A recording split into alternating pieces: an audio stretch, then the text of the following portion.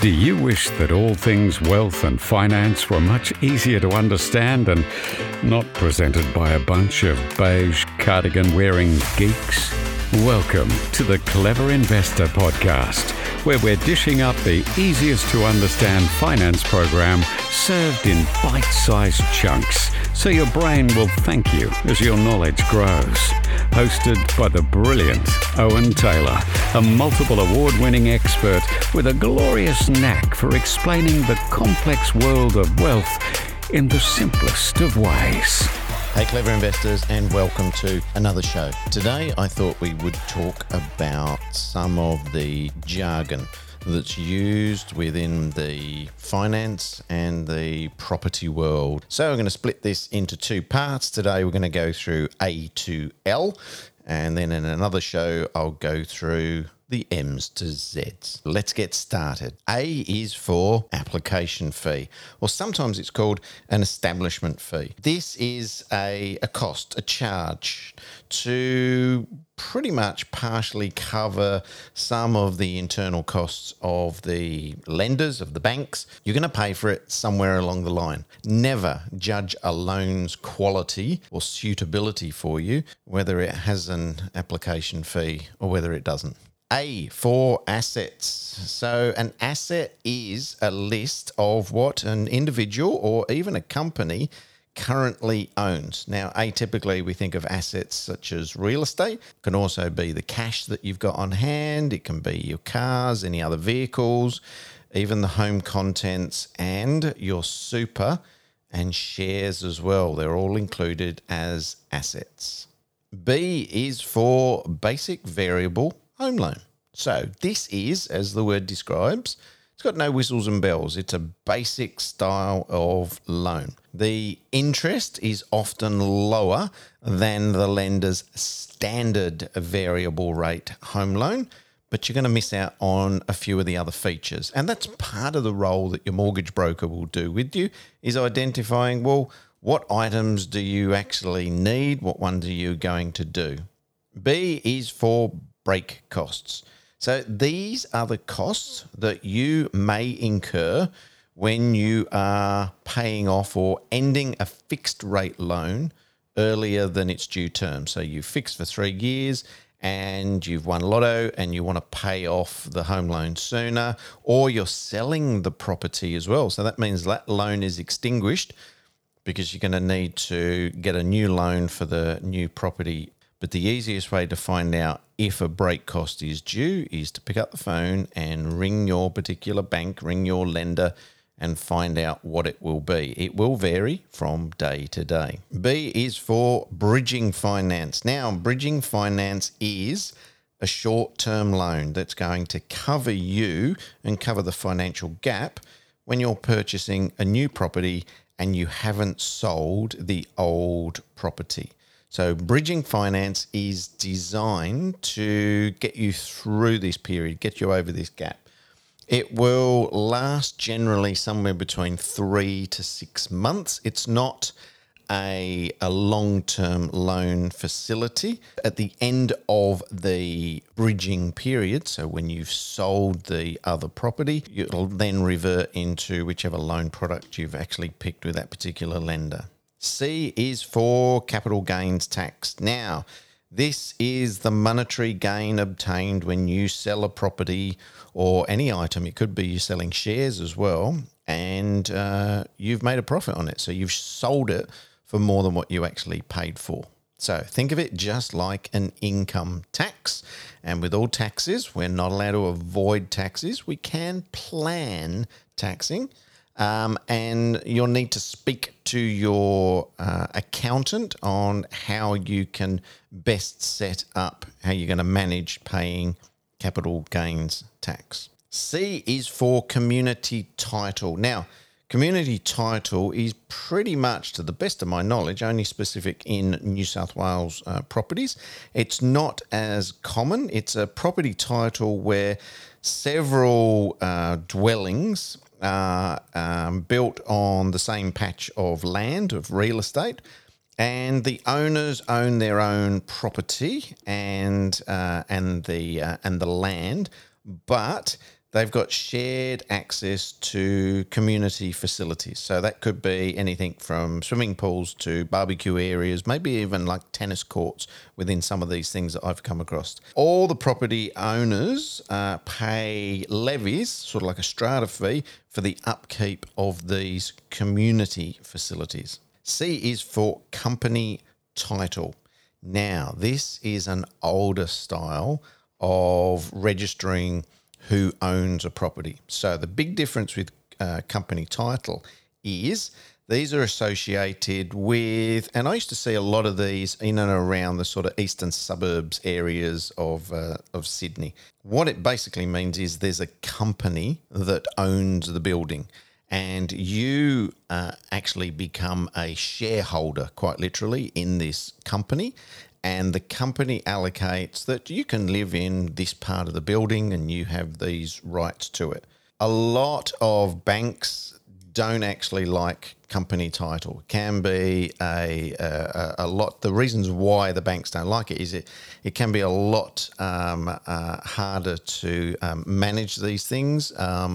It's an older style of registering the title over a property, and it has a bit of a knock-on effect. So you often might find that these are older properties. You're looking sort of maybe 1950s, 1960s build, and they're often, from my experience, very well presented. C is for comparison rate. So this is a rate that was designed to express and include both the interest rate and if there's any upfront or any ongoing fees. And it also shows you if there's an introductory rate to the loan. So it gives you a bit of an idea of what's the real rate that you would be paying. C is for construction loan. So this is a loan specifically for the purpose of funding the building of a new property or some major renovations on a property. So it's not an actual loan, long-term loan on its own. The construction loan is paid in generally 5 stages. So atypically with a house, it might be first stage is when the concrete slab has been poured under the ground and the builder will get the first bit of the payment.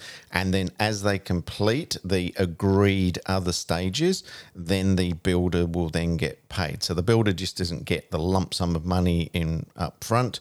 They will get paid as they go through. They've obviously got to work for the different stages of it. At the end of the construction loan period, when the property is completed and it's been signed off by the bank, then it will revert to whichever particular loan product you want with your bank that you're with. D is for daily interest. Now, this is referring to the fact that the interest is calculated on a daily basis on your mortgage.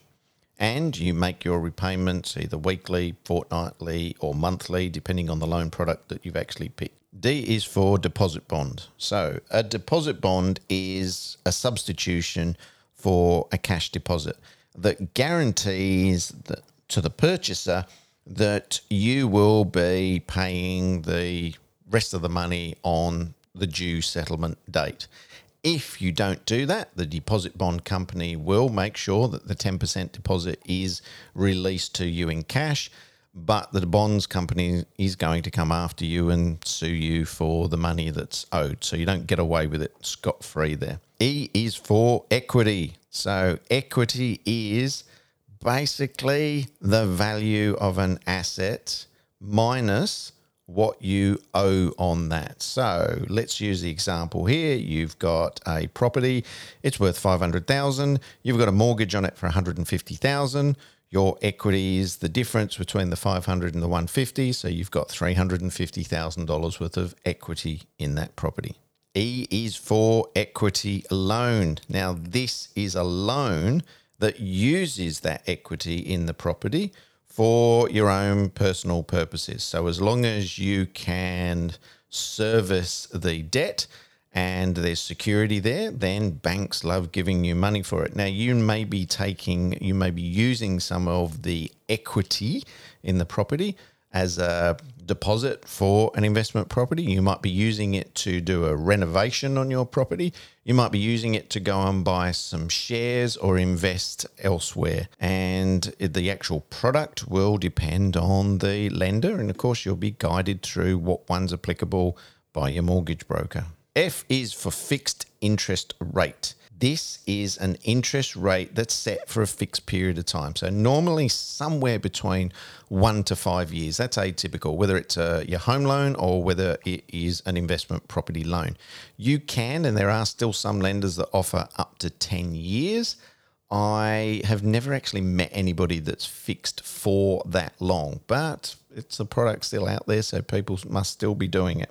It's something when you're fixing, you need to speak to your mortgage broker about the advantages and the disadvantages of fixing, because not only is your interest rate fixed, so are your repayments for that given period of time. G is for genuine savings. These are the funds that you've put together and held in your savings account, and you're going to use that towards the purchase of a property, and you'll normally need to supply transaction statements to the bank to show where you've got your deposit funds from.